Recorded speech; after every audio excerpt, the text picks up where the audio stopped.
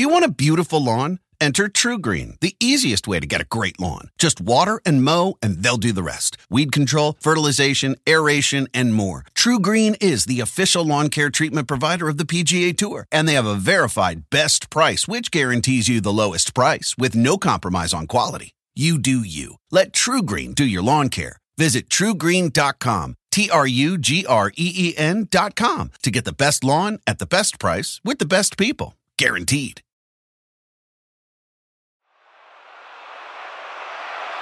Ross Rebagliati, Canada. オリンピックチャンピオン、ゴールドメダリスト、ロス・レバリアティ、カナダ。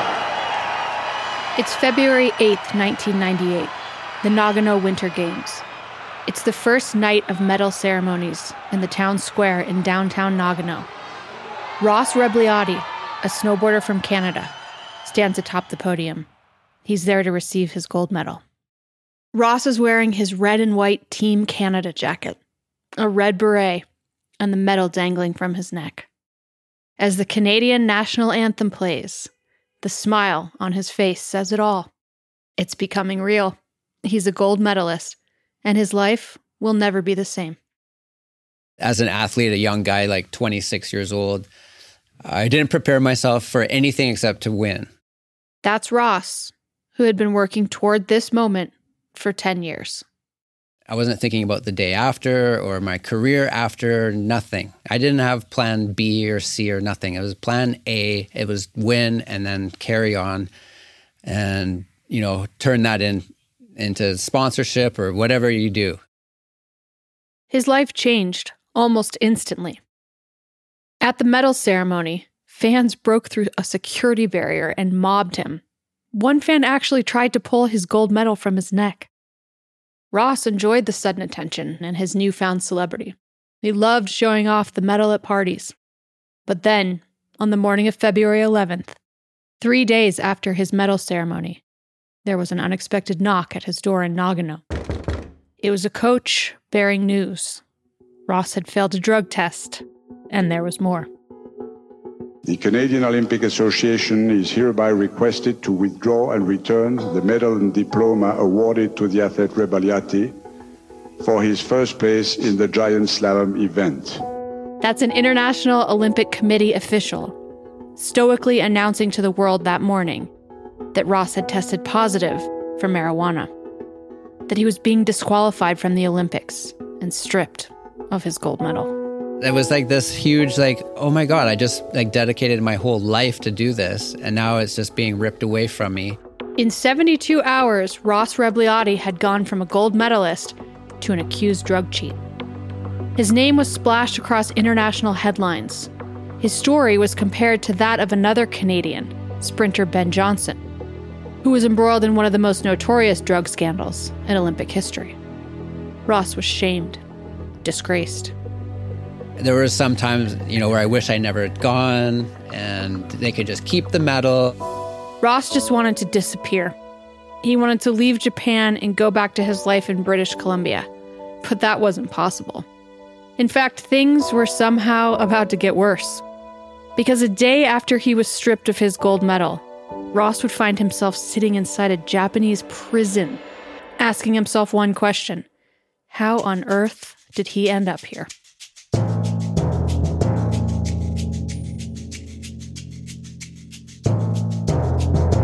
I'm Molly Bloom, and this is Torched, a show about the heat of competition and what the greatest athletes would lose to win. This season is about controversies and scandals on the biggest world stage, the Olympics. And this episode is about an Olympic controversy that was unlike any other, one involving a snowboarder who achieved global fame and infamy. But while he's known for 5 crazy days at the Olympics, Ross's entire life has been a wild ride.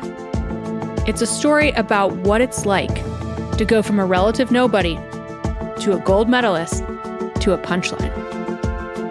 And it shows us how much and how little things have changed when it comes to Olympic athletes and weed. Just about everything when it comes to the Ross Rebagliati story is unlikely. starting with how Ross got into snowboarding in the first place. Ross didn't grow up dreaming of one day becoming an Olympic snowboarder because, well, in the early 80s, snowboarding didn't even exist as a competitive sport. Snowboarding wasn't allowed when I started snowboarding. Ross grew up in British Columbia, site of many of the world's greatest ski destinations. So it's no surprise that skiing was his sport. Ross became a competitive ski racer at age 10. He took it seriously. He wasn't even aware of snowboarding until his high school woodworking teacher had Ross and his classmates make molds of wooden snowboards. After school, Ross started snowboarding on those boards. But he couldn't snowboard at ski resorts his family was going to at the time. Snowboarding wasn't allowed. And his parents weren't exactly thrilled that he was into it. My parents didn't want to know about it. They didn't care about it. They didn't want me to do it. People just didn't know what it was. It kind of had a bad rap like skateboarding. And it wasn't until 88 when just a couple of ski resorts in British Columbia allowed snowboarding. As a result, Ross got more into it. He threw aside his ski poles, and with his hands free, racing down the mountain, it felt like flying. But as Ross said, snowboarding did have a bad rap.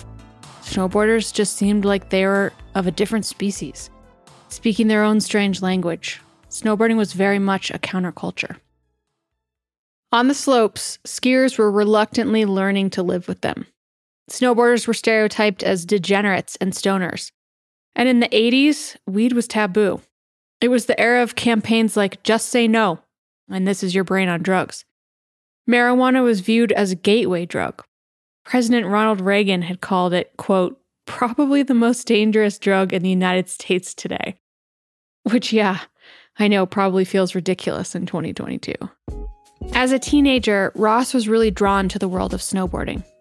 There were no board shops, no magazines about the sport, but his mom had heard about a snowboard camp in Whistler, near Vancouver, and Ross enrolled. Suddenly, his world opened up. He was being coached by pro snowboarders, and many of them were legends of the sport. I just couldn't even believe it. I'm like 15, turning 16, and all these pros. And by the end of the camp, I had offers from several companies to be sponsored by them. So that caught the attention of my dad, and he figured that, if I was good at it and I'm doing something that's not going to wreck my life on the weekends, then he'd get behind it. So that was kind of the beginning of me getting into snowboarding. And Ross really got into it. With a sponsor, Burton Snowboards, backing him, Ross started competing. Like my first contest, I got third place. And so I was thinking, third place, I'm on the podium. Burton sponsoring me. Just like the fact that I was getting sponsored at the first snowboard camp. I was thinking, well, there must be thousands of young snowboarders just like me, like trying to get sponsored. Like, how am I the one that's getting sponsored? But in reality, in 87, there wasn't a lot of guys out there snowboarding. And companies were just looking for anyone that, was into it. And so I was the right place, the right time. Sure, in 87, snowboarding was only beginning to really take off. But Ross was good, really good. That's why he got sponsored. Within a few years, the blonde-haired kid from Vancouver who dropped out of college to focus on professional snowboarding was on the cover of magazines, one of the new stars in snowboarding. Ross had been doing freestyle snowboarding at the time, the version of snowboarding where boarders perform in-air and ground tricks like jumps, rail slides, and half-pipes. Ross excelled at and loved that component of snowboarding, but he also realized, as a former ski racer, he had a distinct advantage in snowboard racing, and he set himself apart in another way: how hard he trained. I was already the one guy on tour that really took that side of things very seriously. I even was accused of taking steroids at one race when I showed up at the first race of the year, and I just spent the whole summer lifting weights in Whistler. I was wearing a speed suit, and everyone's like, holy fuck. And I took that as a compliment. I was like, okay, you guys think I'm doping? That's awesome. Still, through the early 90s to the outside world, snowboarding remained a niche, oddball, and goofy sport. But perceptions started to change in 94, when snowboarding was declared an Olympic sport, set for its debut at the 98 Games in Nagano, Japan. As one of the world's top snowboarders, Ross was essentially a shoo-in for a spot in the Olympics, and that was surreal. It felt like this golden ticket had been dropped into his lap. I didn't get into this because my parents wanted me to or because there was a program at school. And to take it to the top of the World Cup and to be ranked in the top 3 in the world and then find out you're going to the Olympics in 4 years, is ridiculous. Just the thought of it. After 4 years of training, the wait was over. Ross and his teammates landed in Japan for the Olympic debut of their sport. As far as Olympic sports go, snowboarding felt like the new adopted member of the family that everyone wasn't so sure what to make of. So Ross may have been a star in the snowboarding world, but in the Olympic world, he was pretty much a nobody. Ross didn't have much time to enjoy the sights or the atmosphere at the Olympic Village. The snowboarding events were the very first full day of the Olympics. They were being held in a ski resort in the Nagano Highlands, away from the town. He would be competing in giant slalom racing. In the slalom, competitors race between sets of poles, known as gates, that are spaced apart at a certain distance. In the giant slalom, the gates are spaced farther apart. Each snowboarder makes 2 runs down the course, the times are added up, and the winner is the one with the fastest cumulative time. The morning started with blue skies and perfect conditions. Ross remembers the slope feeling like an ice rink because of how fast they were running. After his first run, Ross was in 8th place. His Canadian teammate, JCJ Anderson, was in first. First, second, and third place are determined by 100th of a second. Ross wasn't out of the running for a medal, but he certainly wasn't in a great position entering his second and final run. On top of that, between his first run and his scheduled time for his second, a storm had rumbled in and overwhelmed the area with blizzard conditions. Typically, Ross would get a call from a team coach with a detailed rundown of the course, if there were any soft spots on the track, anything to watch for.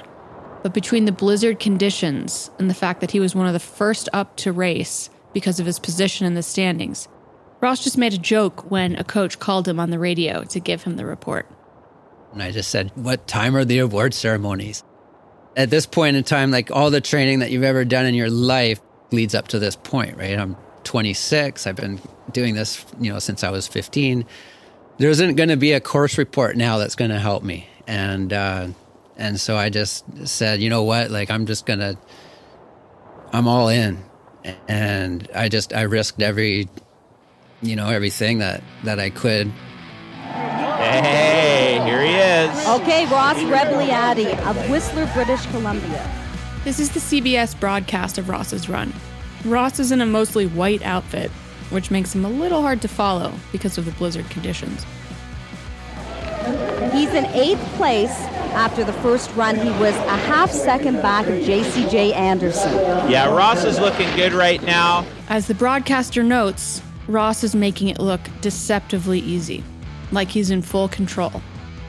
In actuality, with the slopes being as slick as they are, he's hanging on for dear life, reaching a speed of 77 miles per hour. I didn't have time to get off my edge and onto the next edge on every turn, which is different than most races that you can usually hang on your edge for a little while and then set up for your next turn and then lay into it. And on this run, like I said, we're going 77. And so I was on the edge and then literally jumping to try to get off my edge onto the next edge. He's got nothing to lose. It's basically carve or starve for Ross right now. A carve is a hard turn in the snow. Carve or starve is the announcer's way of saying that Ross has to take risks with his turns to claim that first place spot, which he did, and his aggressiveness paid off. He made great time as he sped towards the finish line. It came down to the third to last gate where I was pointing 45 degrees in the wrong direction right at the gate. And I basically used my slalom water skiing ability and laid down the hugest heel side crazy turn around and then shot through the finish line. Ross Rebagliati of Whistler, British Columbia takes over the lead. He's in first place to this point. Nice one, Roscoe. You're the man, baby. You're the man. The race is over in just 2 minutes. Ross crosses the finish line to cheers, spins around on the snow, looks up at the time. He's in first place, 0.02 of a second. He raises his arms in victory. It's a great run, But Ross hasn't actually won anything yet. He has to wait and see if anyone's combined time will top his. But each time a competitor finishes their second run and has a time that's worse, Ross keeps moving up on the scoreboard. And so, I just looking up at the Jumbotron, I went 8th, 7th, 6th. Finally, the leader, JCJ Anderson, went and finished with a stumble. The Jumbotron went to the 1,000th, and all the numbers were the same, right to the 100th. I couldn't even see the time change. Only my name stayed at the top and his was on the bottom. Ross realized he'd done it. He'd won gold. I'm kind of speechless right now. I don't know what to say. I'm just glad everyone's watching back home and all my friends. My dad's here, and got a lot of friends on tour wishing me good luck and everything. It's just a beautiful experience. In that moment, Ross was thrilled to win. But he was also proud to be the face of his sport, which he thought could finally gain some recognition and respect. It was the most incredible feeling for me because I threw away the Olympic dream as a ski racer to start snowboarding, and then realized it in a new sport that I helped bring to the Olympics, from its inception. It wasn't lost on us that it was the first time snowboarding was at the Olympics. So it wasn't like we were just getting a gold medal, which was insane just to even think about, but we were the first round of snowboarders to compete at the Olympics. So these would be the first gold medal for snowboarding. And so there was that double win, basically. Ross took the podium at the medal ceremony wearing his Team Canada jacket and a red beret. As the anthem blared, Ross stared in silence, quietly contemplating his journey to get to this moment. It would be the last moment of peace for a while. Things were about to get nuts. Do you want a beautiful lawn? Enter TruGreen, the easiest way to get a great lawn. Just water and mow, and they'll do the rest. Weed control, fertilization, aeration, and more. TruGreen is the official lawn care treatment provider of the PGA Tour, and they have a verified best price, which guarantees you the lowest price with no compromise on quality. You do you. Let TruGreen do your lawn care. Visit TruGreen.com, TruGreen.com, to get the best lawn at the best price with the best people. Guaranteed. And so this was the first event of the Olympics. And award ceremonies was insane. Leaving the award ceremonies and crossing the street to the other building, to the hotel, with the red carpet, thousands of people behind the little red velvet, chain that goes across the road, just screaming at the top of their lungs. It was the Beatles. Snowboarding in Japan was already huge back in those days, right? And literally somebody from the crowd reached out and grabbed my medal and tried to rip it off my neck and steal it from me right there, within 1 minute of leaving the award ceremonies. And everyone screamed, and it was a big, people went around me and got me across the street. That night, Ross celebrated, and the partying continued for a few days. In fact, they were still going on the morning of February 11th, 3 days after winning gold, when he got a knock on his door. The next morning, we were still kind of partying, and people in the room looking at the gold medal, and coaches came in, and the party was over, and coaches told everyone to get out. Ross knew something was up. The coaches told me to sit down, and that I had tested positive for something on my drug test. Ross had tested positive for THC. He immediately thought back to a day earlier when he'd peed in a cup as part of the Olympic screening. At the time, he thought he had nothing to be nervous about. And they tested me immediately after that in a tent in the finish line. Yeah, in our speed suits. And we had to actually pee in front of a guy. So we couldn't have a fake dick or something like that, and a fake pee or something. And my buddy, I won't say which one, but he couldn't pee, right, on demand. And so he ended up having to take a crap in front of everybody. This is some of the shit you don't know about, what you have to go through to give your pee sample. It was crazy. But we all laughed about that. But now that a trace of THC, the active ingredient in cannabis, had been detected in his system, he wasn't laughing. He was shell-shocked as he took a van back down to the athlete village in Nagano. Which was a 2-hour bus ride by myself in this little shuttle van with some other freestyle snowboarder who is waiting for his halfpipe event to happen like next week. And he's just going to Athletes Village pumped that he's at the Olympics. And he's like, hey man, how's it going? And I'm like, he couldn't believe my story, what I was like. We talked for 10 minutes, told him what was happening. And then we didn't talk for the rest of the ride. It was too intense. By the time he got to Nagano, the news of Ross's failed drug test was breaking. I get to Nagano and the bus is pulling up to like a crowd of paparazzi. You know, we're talking 1998 Britney Spears paparazzi. And it was insane. Like I couldn't even get out of the bus. And the Canadian Olympic Association had like 4 or 5 people to help me get off the bus and make a circle around me and get me from the bus into the hotel. It's insane, like cameras in my face and the flashes, just the old school flashes just going like constantly. Ross managed to get shuttled up into his hotel room. When he got there, he had one thing on his mind: to find a hiding spot for his medal. He was scared. With that positive drug test, his first place finish was very much in jeopardy.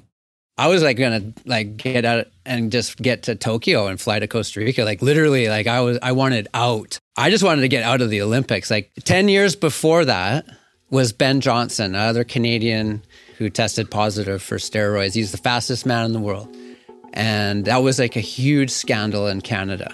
And so 10 years later, it's me, right? That's right. It had been 10 years since one of the biggest scandals in Olympic history.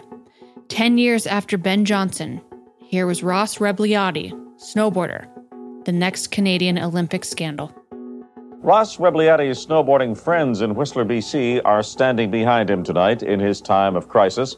Support also came today from Canadians everywhere, including premiers and members of parliament. And clearly he won the race. Clearly he's a decent Canadian and British Columbian. I'm very proud that he's from British Columbia. I think we all are, and I still am, regardless of the outcome of this investigation.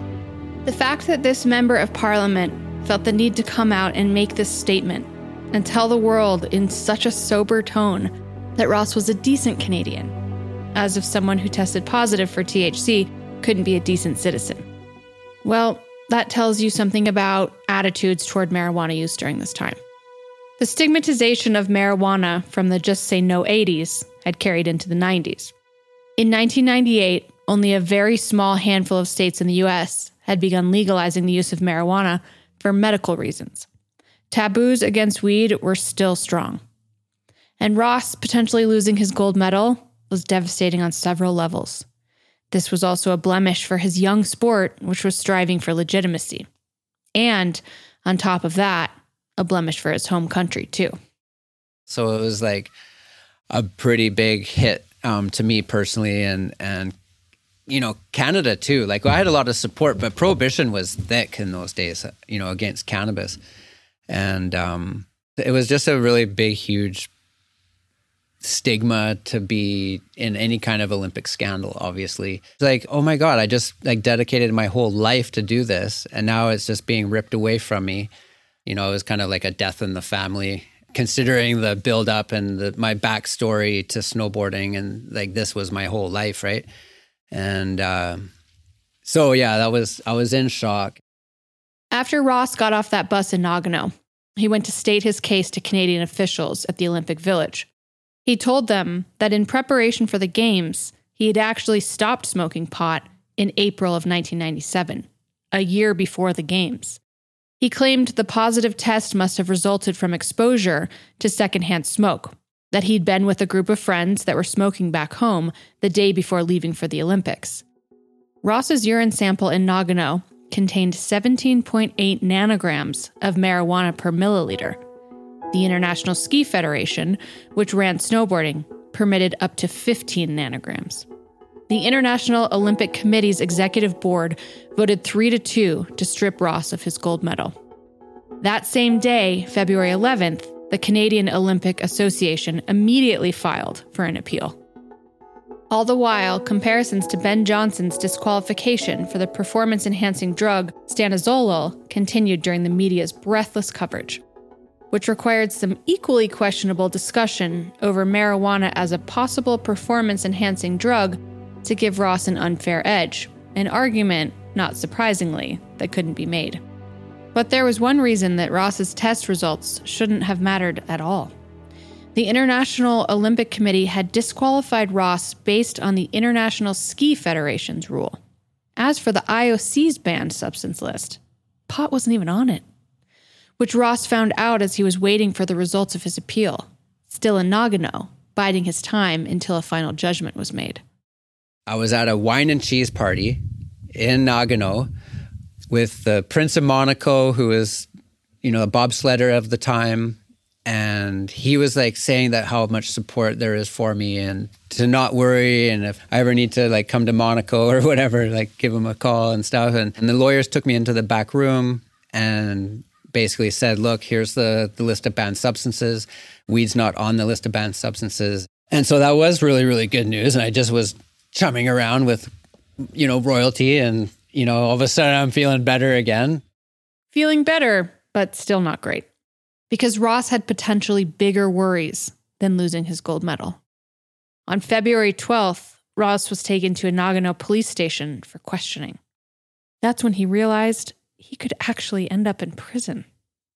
It wasn't like a steroid, which is also illegal, but athletes never get arrested for steroids. And so I ended up in the police station in between getting my, before I got my medal out and being processed for bringing in a controlled substance into Japan.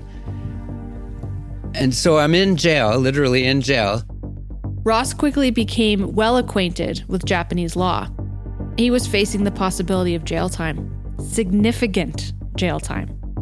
Possession of marijuana in Japan at the time was a serious offense. It carried a 5-year to 7-year prison sentence. He was in a holding cell, being interrogated for 3 hours. In the room was an interpreter for Ross and a policeman. But the interpreter didn't actually speak English.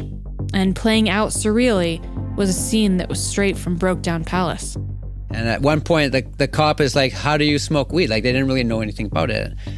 And I took his cigarette, one of his cigarettes, and I licked it and I broke it open. And then I rolled it back up again into a joint. I'm like, that's how we smoke a joint. And he's like, next question was, did all, people who use marijuana use tobacco? And I was like, oh my God. I was like, no, this isn't what. The whole thing wasn't very amusing at the time. Ross was drained. He hadn't slept a wink in days.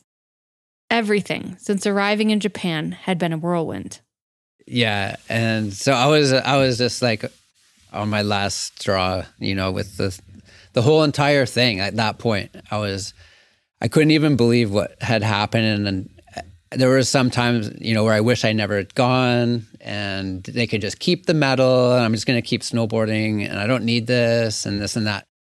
I said, I'm stopping. I'm not answering any more questions. And then they left me in the room there for like a half an hour. And then they brought me out of the room. And they told the cop told me that they can't keep an Olympic gold medalist in jail or something like that. And then they let me into the lobby of the police station, back where the Canadian representatives were from the team. And they were all like showing me like on their little old-fashioned flip phone text that I was getting to keep my medal. And they were all excited and we were all super, relieved about this because it was a multi-day and a huge international scandal for the Canadian team. It was official. Ross won his appeal. He could have his medal back.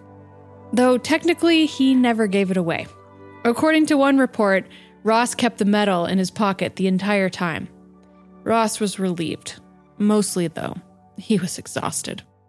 There was one last thing to do. The cops had to go to his hotel room and search it for weed. After a few hours, they left. They found nothing. Like, it was just like the longest day of my life, right? And finally, I'm walking into my room by myself. And I'm just shaking my head, standing there, not even put my backpack down. And my phone starts ringing in the room. Like the hotel phone. And I'm like, this is weird. So I pick up the fucking phone. And it's my buddy in Whistler. And he's like, Jay Leno wants you to be on the Tonight Show, like, day after tomorrow. And there's first class tickets already arranged for you. And you basically have to do this. Ross knew in that moment that his life would never be the same. When he returned to the athletes' village, he was welcomed by a standing ovation of hundreds of athletes. He went to a hockey game in Nagano to root for the Canadian Olympic team. Later that day, he went to the airport for his flight out of Japan. And some business guy walking through the Narita airport is like, "You're that snowboarder." And I right away, I said I wasn't. Just was like a weird reaction. I can't believe I said that I wasn't. And he's like, "You are." And I'm like, okay, I wasn't expecting that. When Ross left for Japan, he was a nobody snowboarder. When he left, he was not only famous, but also a hero to stoners everywhere. And he wasn't quite sure how to feel about it. His first stop was LA, where he had a room at the swanky Beverly Hilton. That night, smoking cigars with my buddy from Whistler who came, and literally the day before, whatever, I was in jail, going through the craziest experience. And then now, the next day, I'm going to, go on the Tonight Show. And that was the beginning of the rest of my life after that. It was just nuts. Jay Leno was just the start of his late night celebrity appearances. Soon enough, he'd appear on Letterman and Conan too, multiple times. Robin Williams even did a bit on him as part of his Broadway stage routine. They said that marijuana was a performance-enhancing drug. Marijuana enhances many things: colors, tastes, sensations, but you are certainly not fucking empowered. Williams seemed to be on Ross's side, and he wasn't alone. There was a rally back home in Whistler that drew thousands to welcome the hometown hero. In Toronto, Ross did an autograph session where thousands more jammed in a mall. Ross got all kinds of correspondences. Law enforcement asking him to speak on the dangers of drugs, teachers sending letters from students, kids sending letters with messages like, "I named my goldfish after you." The attention was overwhelming, and it was sometimes scary. He was confronted in public by people who didn't think highly of him. Once a kid asked him for an autograph. The kid's dad pulled him away and called Ross a drug addict. Ross even received death threats. From the 5%ers, you know who they are. They're just very loud and they just intrusive. And at the time, I'm just 26. I don't know anything about that. And it was just very a sensory overload on all fronts. It was insane. It would take him a while to adjust to fame, the good and the bad. He was recognized, it seemed, everywhere he went. But perhaps most surreal was this. Joining me live here in his Olympic Village apartment is Ross Rebagliati. That's Will Ferrell as CBS announcer Jim Nantz on Saturday Night Live. Hey, man, what's up? Hey, listen, man, the lights, they have to be so bright. The actor playing Ross is Jim Brewer, star of the stoner movie Half-Baked. In this SNL skit, Ross was portrayed as a Doritos-munching, smash-mouth-loving, and completely spaced-out snowboarder. It's not a very flattering portrayal. At one point, Brewer, clutching a snowboard, says, "They should give me a medal just for showing up on time." So not all the attention was great. At one point, to escape it all, Ross disappeared to live in a camper at a remote lake. And he never actually cashed in on any of the fame, even though he had plenty of conversations with people who seemed willing to cash in on him. I was getting recognized by the top people in the entertainment business, Entertainment Tonight, you name it. And so I'm 26. I'm like, okay, this is going to turn into something, right? I had a record deal from Sony. They wanted me to be on a record or rap or do Justin Bieber or whatever. And so I ended up doing a compilation with them instead because I just didn't have the balls to follow through with a recording contract. For a time, Ross was getting paid for TV commercials, but even those opportunities eventually disappeared. Ross was well known for winning gold and his crazy ride, but the hate somehow got worse with the rise of the internet. In the early 2000s, marijuana was still controversial. As soon as you could Google my name and it said who I was, then all of a sudden, the corporate companies didn't want to do it anymore. And so the internet kind of screwed up my, the whole image that I had. It was just a matter of, all stigma, prohibition, stereotype, the law. For years, Ross was broke. He couldn't pay his bills. He worked in construction. He struggled to find a job. His life changed in many ways, and not just financially. He had actually never been arrested, never broken a law. But still, he somehow landed on the U.S. government's no-fly list, which was more than an inconvenience. It meant fewer family visits, and his mother lives in California. Ross eventually got married, and 9 years ago, he wanted to take his newborn daughter to see his mom. And I hadn't been across the border, tried to go across the border in a number of years, and I wasn't really sure. I kind of thought maybe this was all blowing over. This was 9 years ago, right? So it was like 15 years after the Olympics or whatever. And they turned us around at the border after a couple of hours. And we had a newborn baby, we had a dog, we had my wife. It was a trip just to get to the border from where we lived in Whistler. And that was the moment in time where I, decided that I was done trying to be like an Olympic gold medalist. I was done trying to be a role model. Being turned around at the border was a low point. It was a sober realization of who he still was to the world. Ross decided to make the best of his situation. He taught snowboarding to kids, worked for charitable causes, began advocating for environmental conservatism, wrote a book, even announced a run for political office in British Columbia, before eventually bowing out. And he always took any opportunity he could to get behind cannabis to talk about the ways in which the substance could support a healthy lifestyle, or coming out in support of others who had found themselves in weed-related controversies, like swimmer Michael Phelps, who in 2009 caused a stir when a photograph was published showing him smoking marijuana. Phelps was suspended for 3 months and lost his sponsorship from Kellogg's. Ross does what he can to change perceptions and the conversation, and he's seen it evolve throughout the years, but slowly. How slow?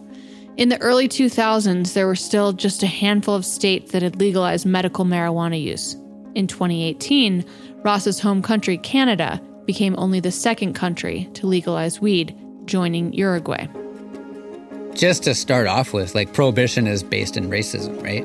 So there's no scientific reason or social reason other than racism and controlling people that prohibition on cannabis exists. So right away that for it to be on a list of banned substances that's performance enhancing to keep a level playing field already doesn't jive with cannabis. It's not a performance enhancer in the traditional sense of the word. Ross is aware that there are bigger, systemic issues surrounding cannabis prohibition, but at least his story helped people to start talking about cannabis in a different way. I've been told that, people credit me with federal legalization in Canada for starting that conversation 24 years ago around the kitchen table. How is it that a gold medalist tested positive for weed? And then all of a sudden the prohibition and the reasons behind prohibition start not adding up. Michael Phelps, no one's ever won more medals than him. He smokes weed. Sha'Carri, fastest woman on earth, smokes weed, right? Who's testing positive for weed at the Olympics? All the best guys. While the world may be evolving when it comes to cannabis, the Olympic world seems stuck in time. In 1998, the controversy around Ross seemed like an opportunity for the IOC to admit that smoking weed wasn't a serious offense.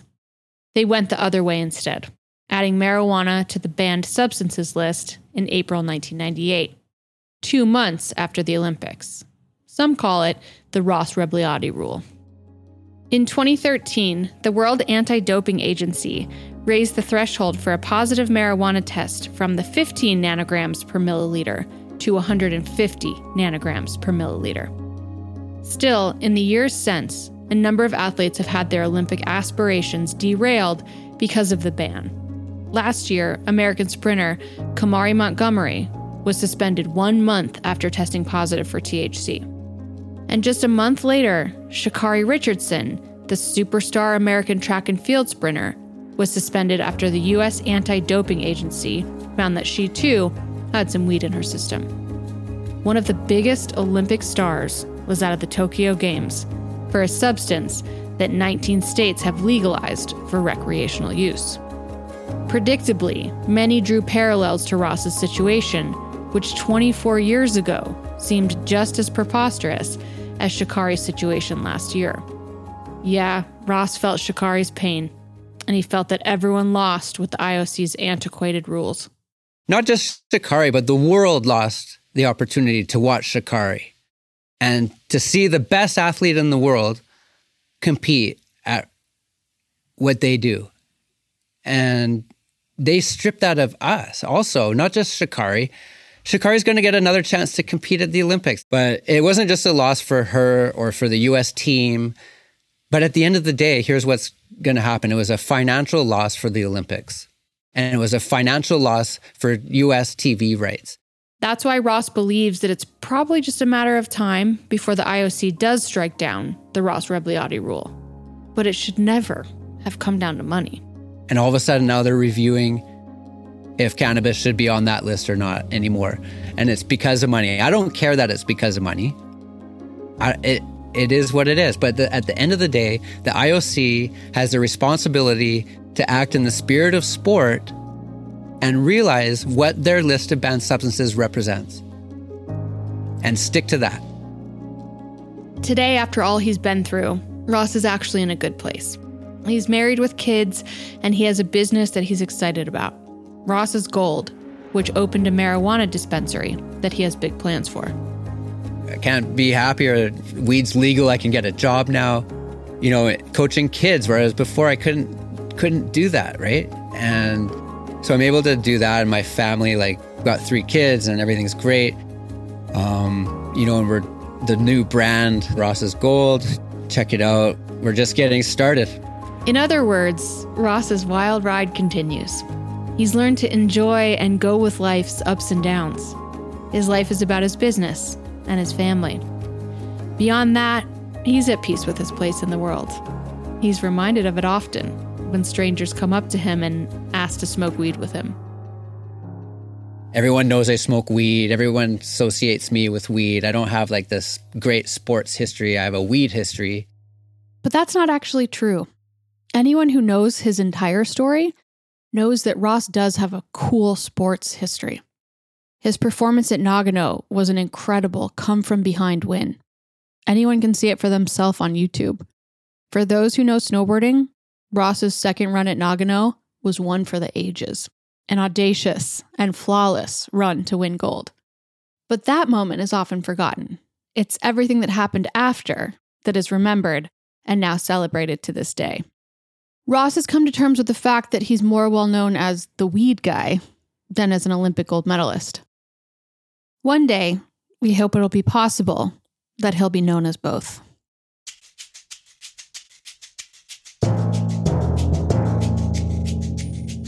Torched is a production of FilmNation Entertainment in association with Gilded Audio.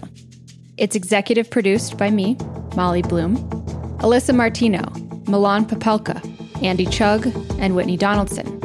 This episode was produced by Jenner Pasqua and Nikki Stein. It was written by Albert Chen, technical direction and engineering by Nick Dooley, original music by James Levino. Special thanks to Allison Cohen, Sarah Vacchiano, Matt Eisenstadt, and Omar Tarbush.